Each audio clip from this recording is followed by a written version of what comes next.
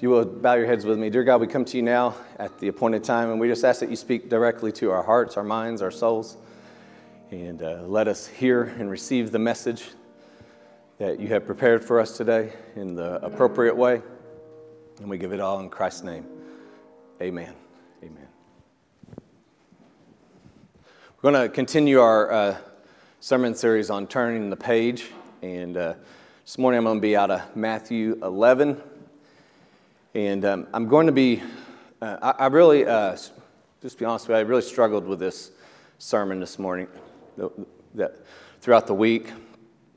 And I kind of struggled with the exact word that I wanted to kind of attack or to speak to.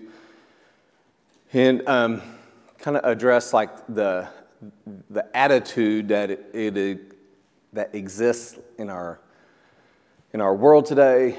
And I know we're coming out of not having things normal, and you know we address this in deacons meetings. We make it really easy not to come to church now. You know, you can give online, you can watch online, you know, and you can do it from the comfort of your own home in the comfort of your pajamas. I get all that, okay? And I understand summertime is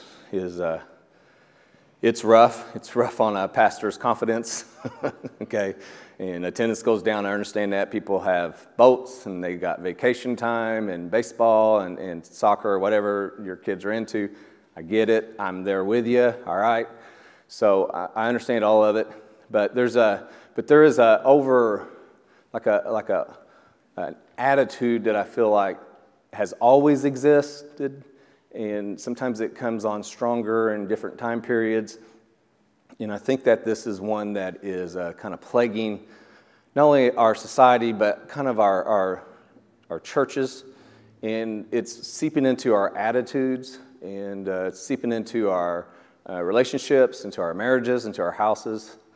And of course, it's seeping into our churches. So the one I'm going to start with is indifference. And you know, this has been an issue as far back as you can research words. Indifference is it's a lack of interest. You show no sympathy or enthusiasm or even a concern. It's just, you know, you just don't have a care about it.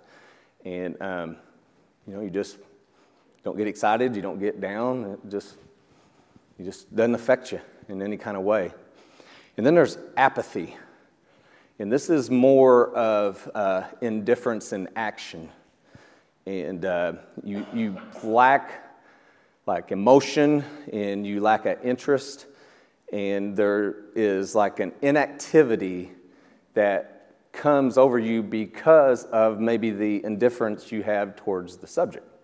So I think it starts out where you have strong feelings one way or the other, and then because of that, and because life gets so busy, and there are so many other things that we do have interest in, and I understand that things are time sensitive nowadays. And how long has it been since someone had a day where there was not an emergency? Like anymore, it's like every phone call is an emergency. Anybody old enough to remember a beeper? Yeah. You remember when you got the number, and then after the number it said 911, like, call me now. And then once you called that person, they figured out you would call when they put 911. Then every time they sent you what was it called, a beep? I don't know. They put 911, all right? So I understand everything's time sensitive and all that, but indifference can lead to inactivity. And then there's another word that kind of kept coming up, and impassivity. And this is just almost like the numbing of the body. And there's no emotion. There's after the results, and we see the results of our inactivity. We receive, we see what happens to things that we are starting not to care about or have no emotion about. Then it's almost like it doesn't affect us.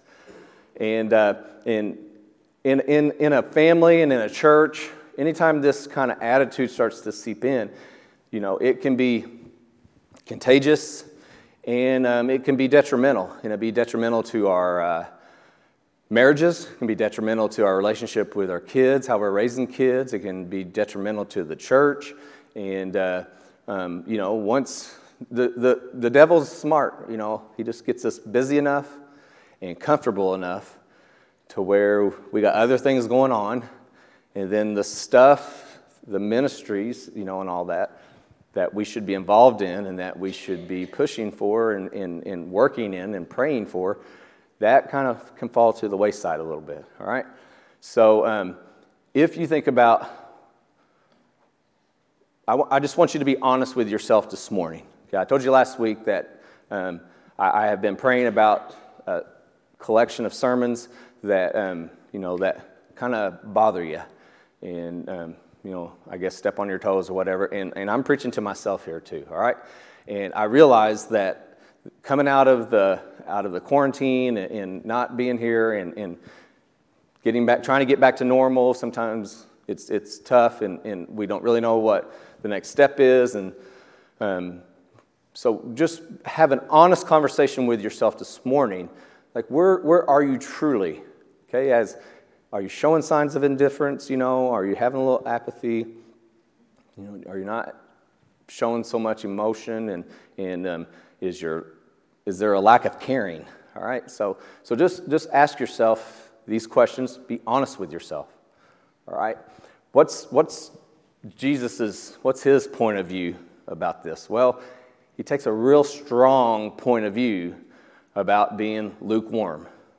All right, and this was written back in the biblical days when they transported water, and it would go through this guttering system, and they would move water into the cities, and it was really just a very high tech, intelligent way to move water.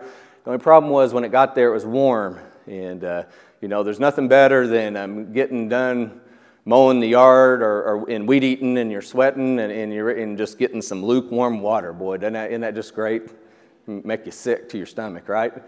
Okay, and then so this is his thoughts and this is his judgment on lukewarm, being lukewarm spiritually. He's talking about here now. I know your works, okay, and there we're talking about. Now listen, I'm not preaching a works-based theology here, but James is clear that if you're not producing fruit, if there's not works that are being driven by your passion and by your love for Jesus and by your love for your fellow man, then there's an issue there, okay? So he's looking at our works. He says that due to your works and to the quality of your work, you are neither cold nor hot. So you're not someone who is, just completely freezing. You're not someone who's hot. And it says, I wish that you would be cold or hot. But because you're not, I'm going to call you lukewarm. And because you're neither cold nor hot, you're lukewarm, I want to vomit you out of my mouth. And that is that's straight from Revelation. That's a letter written to the church of Laodicea. And this is Jesus' judgment. This is his judgment on being lukewarm. And this is his thoughts on being lukewarm. So this should be an eye-opener, okay? That, being lukewarm is actually, in his words here, worse than just being ice cold. And that's spiritually speaking, all right? So let's dig in a little bit deeper on Jesus' words. This is a very unique chapter, Matthew 11. There's some unique verbiage used here. And it addresses several situations here. I want to give you a little bit of historical context of what's happening. John the Baptist has been arrested.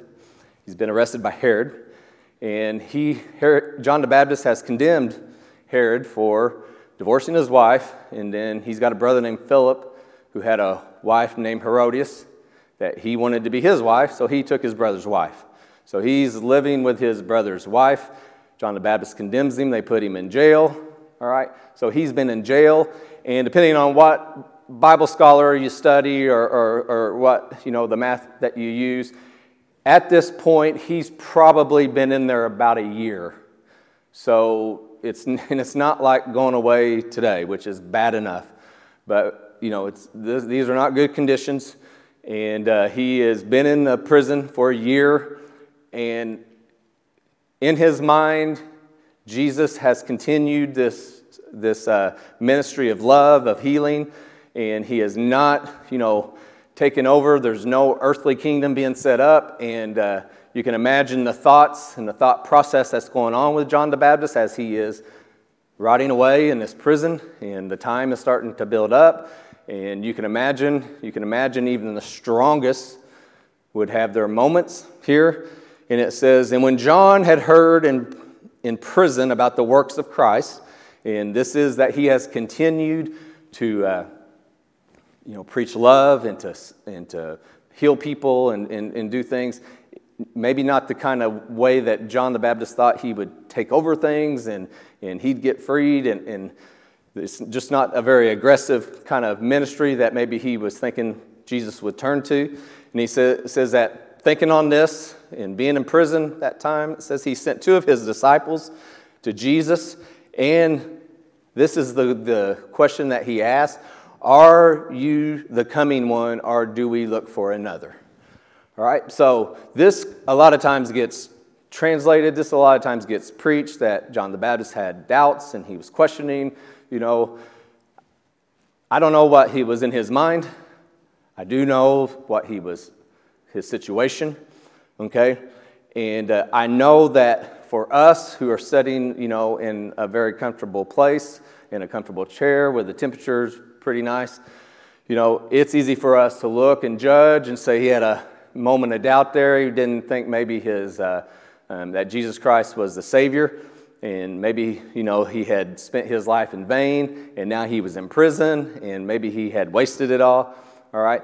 But here's what I want you to understand, is that there is a big difference here about having a down moment in your spiritual life, and then having an attitude of indifference, having no action in your life, okay? These are 2 separate worlds, and it's very unique that Jesus addresses both of these issues in this same situation here. So you have John the Baptist who's coming and sending his disciples to ask Jesus Christ, are you the one? Are you the one? I just need you to say it. I've gone this far and I'm going to do it all. I just need you, it's kind of, what's our chances here? 1 in a million. So you're saying there's a chance, it's like one of these moments here, okay? So this is what he asks of Jesus, and it's unique how Jesus turns the tables here, how Jesus addresses the issue. Because what could be misinterpreted here is that John the Baptist had turned his back, had not believed anymore. And it's very unique how Jesus addresses this issue, and then how he moves on to the issue of indifference and the issue of apathy. Okay? So watch what happens here as we move on.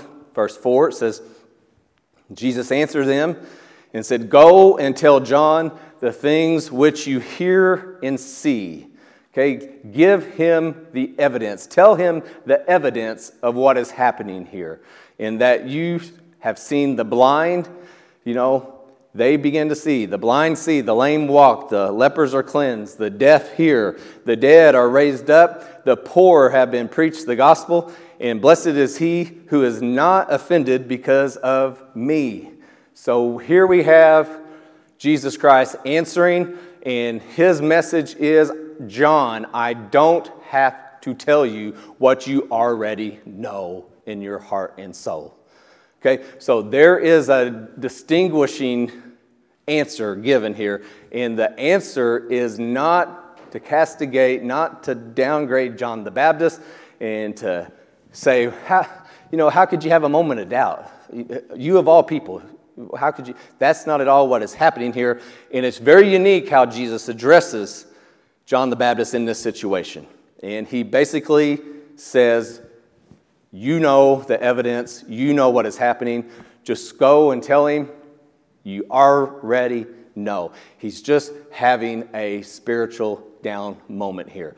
And that is a total different situation than when you start to have apathy and indifference coming into your life. And it says that as they departed, Jesus began to go to the multitudes, and he began to speak to them concerning John the Baptist. And he asked them, what did you go out into the wilderness to see? Something natural, like a reed shaken by the wind? What did you go out to see? A man clothed in soft garments, somebody who was different, somebody who stood out, who wasn't dressed for the elements or whatever? Or did you go out indeed? What did you go out to see? A prophet? And the answer to that is, yes, I say to you, and more than a prophet. All right? So now we're going to get like a lesson here about where we are as a people, okay? And what kind of placement that we have been placed in history. And it talks about, it says, for this is whom it is written, of him who is written, behold, I send my messenger before your face. John the Baptist was the shouting messenger telling everyone that the Savior was coming. And they needed to understand that they were sinful and they needed a Savior. And their outward sign and their cry for a Savior was to be baptized. And John baptized people, preparing them for the Savior. And everything that John the Baptist did in his life was to prepare the world and to shout out that the King is coming. Jesus Christ is coming. And then what is absolutely amazing about John's work is that when Jesus Christ comes up on the scene, he does not compete with Jesus Christ. He does not worry about his standing, but he understands his placement, he understands his role and his mission, and you see him back away and allow Jesus Christ to take the forefront. All right? And that is that's a whole nother sermon that we could get into there, is that sometimes even the strongest, we can still push our will and make our life about us instead of allowing Jesus Christ to come forward and being the guiding light and the shining light in our lives. Okay? But that was not a problem for John. It says, you will prepare your way before you. Surely I say to you, among those born of women, there has not risen one greater than John the Baptist. But he who is least in the kingdom of heaven is greater than he. So let's talk about what's being said here, okay? And what is being said here is that we had prophets in the Old Testament. And these prophets in the Old Testament were given messages, and they were given words to tell to the people. And they had to speak of a Savior to come. They had to speak of, prophesy of things to come in years and generations to come. All right? And then you had John the Baptist, who experienced Jesus Christ firsthand. But he actually died before Jesus Christ gave his life at Calvary. And then we have us, who have been born after Jesus Christ gave his life on Calvary, and we are children of the covenant of grace. And so when we start to look at our placement throughout history, we think about guys whose lives are being threatened and whose, their families are being threatened, and everything that was placed on these prophets. And it was all about messages they received of things to come down the road in history. And then you had John the Baptist, who was there. And he did not get to see in his lifetime the fulfillment of Jesus Christ. The very path that he laid out, he did not get to see Jesus Christ complete that path in his lifetime. But yet, they still lived very faithful lives dedicated to what they were called to do. And now we, thousands of years later, we tend to set in judgment of people who lived through some tougher times. And what is being said here is that we know the story. We know what Jesus Christ did. The evidence is clear. We have the story written for us.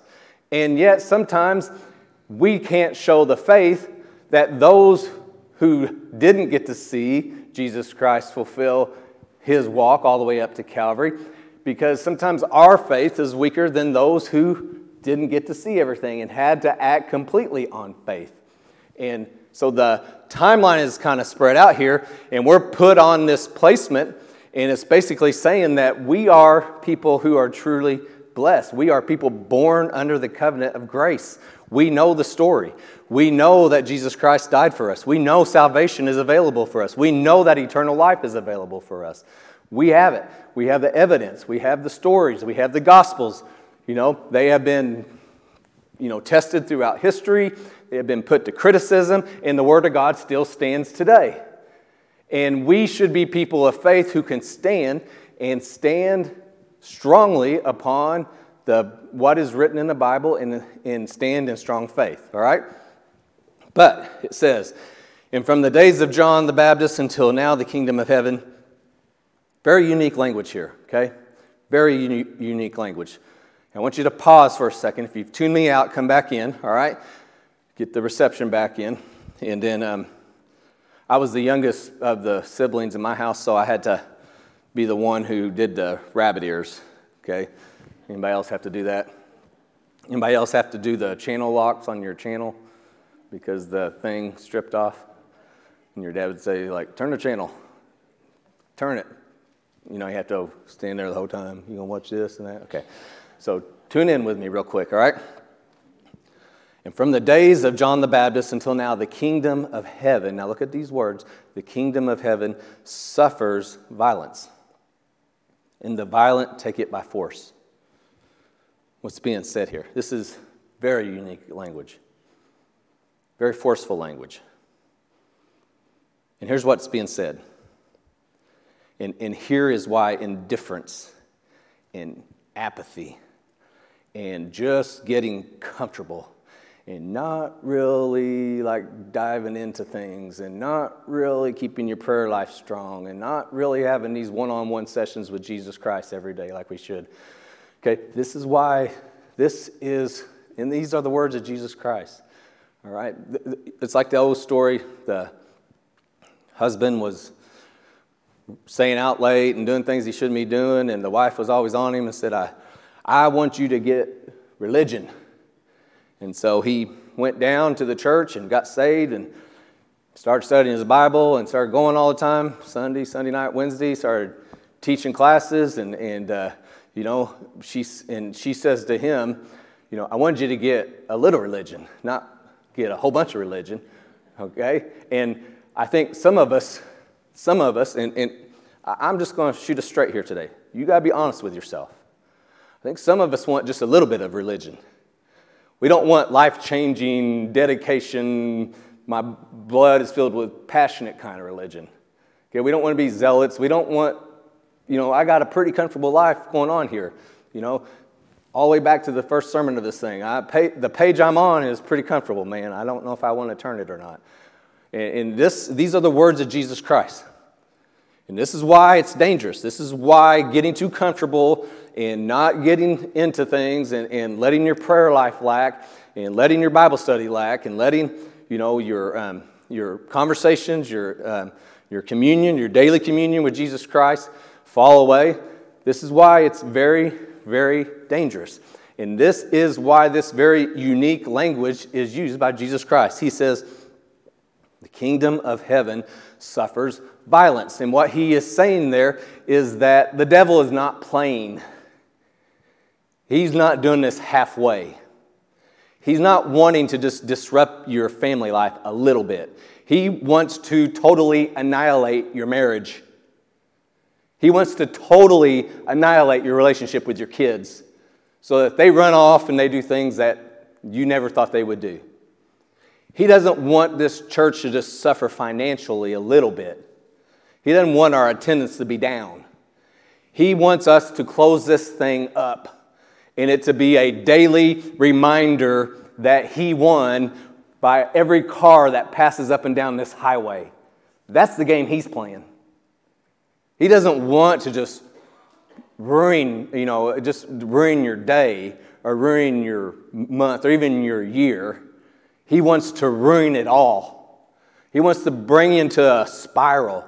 It's used a lot in medical terms. Circling the drain means you're getting ready to go bye-bye. That's where he wants you, constantly circling the drain. He don't want you just to have anxiety. He wants you to be so overcome that you can't make decisions and you can't live. He doesn't want you to just be haunted by past mistakes. He wants you to haunt you at a level to where you'll never speak to anyone about Jesus Christ again because you're constantly asked, who do you think you are? Remember what you did in 1978 or whatever year it was? This is the game that the devil's playing. And when Jesus Christ brings the language, he brings it strongly. Because he needs us to understand what kind of attack we're under. And, when we do this thing like, well, we'll get back to normal eventually, and we'll get these things up and running. Meanwhile, lives are falling apart. Kids are growing up. I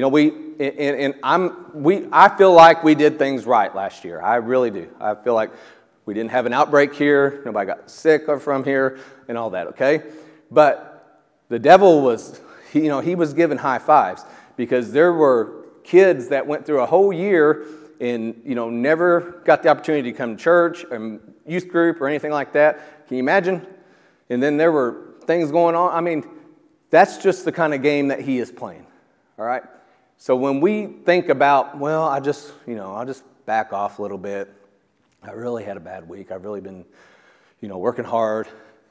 This is the language that Jesus Christ uses because he wants us to wake up and understand what kind of situation we're in, how high the stakes are, and how one little mistake, one little thing can put a foothold for the devil to come in. And, what's the thing? A rat just needs to get its nose in, and then the devil is like a rat. All it just needs to do is get his nose in, and he's in. Squeeze his big body through there, and then he's taking over, right? So we got to understand what the Lord is saying here. And he's saying that the attack against us is terrible. But then that second phrase there, and the violent take it by force. So what's that mean? Well, what it means is that we have to attack it in the same level of intensity and passion that the devil is coming at us with. We have to be all... You ever heard the story of the widow mite? Okay, the rich guy gave all that money, and then the widow put her little mite in, and he gave a bunch. He gave 10 times whatever it was more than her. But hers was the blessing. Why? Because it was all she had. Do you understand what she was saying when she gave her mite? I'm all in. I will give everything I got. There's nothing I'm holding back. And because she understood the odds, she understood what kind of battle she was in. And I think some of us, and I'm talking to Aaron Phelps here this morning. You're just getting to watch this soliloquy in the mirror or whatever, okay? So what we need to ask ourselves, am I all in? Am I really all in? Am I doing what I'm supposed to be doing? Or am I receiving a whole bunch of blessings because of the opportunities I've been given in this life, and I'm milking this life for all it's worth, and I'm getting mine, and I'm getting my blessings, and then I'm just moving on down because I'm really, really comfortable and I like the way things are going. You have to ask yourself that, because I'm telling you that if you feel that way, just be prepared, because the devil's not going to, he's not just going to leave you alone. But I'm telling you that if we're going to be a church that makes a difference, we got to have some people who are all in. We got to have some people who are ready to serve. We got to have some people who are ready to get a little bit uncomfortable. Okay? I personally know that hosting about 20 youth at your house on a Wednesday night is not ideal. Okay? And, me and Ariane, a good day, I am laying in bed at 9 p.m. Okay, that's my goal in life. I won't fall asleep by then, okay? But if I can be laying down at 9 p.m., that's a successful day, right? And at like 9:50, Javier broke out cards to play some game. I was like, oh my gosh. But the kids were laughing, having fun. They were having fellowship, and it was just wonderful. And I know that's not ideal, but, somebody's got to step up and say, you can use my house, right? Vacation Bible School. I get up here every week and beg for volunteers. Church camp. Get up and beg for volunteers. Bus drivers. I'm not even going to bring that subject up because half of you won't come back next week. All right? It'd be like when I was a teenager, they used to make us be, the ushers nowadays are adults. But when we were in the middle church, they made us junior high and high school kids be ushers. And we found out that the preacher at that time, if you walked up and you made eye contact with that preacher, he was going to ask you to bless the offering. We called it the prayer gun. And I remember Doug Miller one time. Because the preacher was doing this leading up to his prayer, and he was talking, and it really, it really gathered you in. But my head was down like this. And I looked over at Doug, and Doug was like, he was into it. And I was kind of like, Doug, don't look at him. What are you doing, bud? Put your head down. And Doug was just looking at him like that. And I could see the red thing, like what's it called, the laser pointer, laser thing. I could see it hitting his eyes. And then he said, Brother Doug, would you bless the offering this morning? Doug was like, oh my gosh. What happened? All right? So, we got to understand what we're doing here. And, the devil's not playing.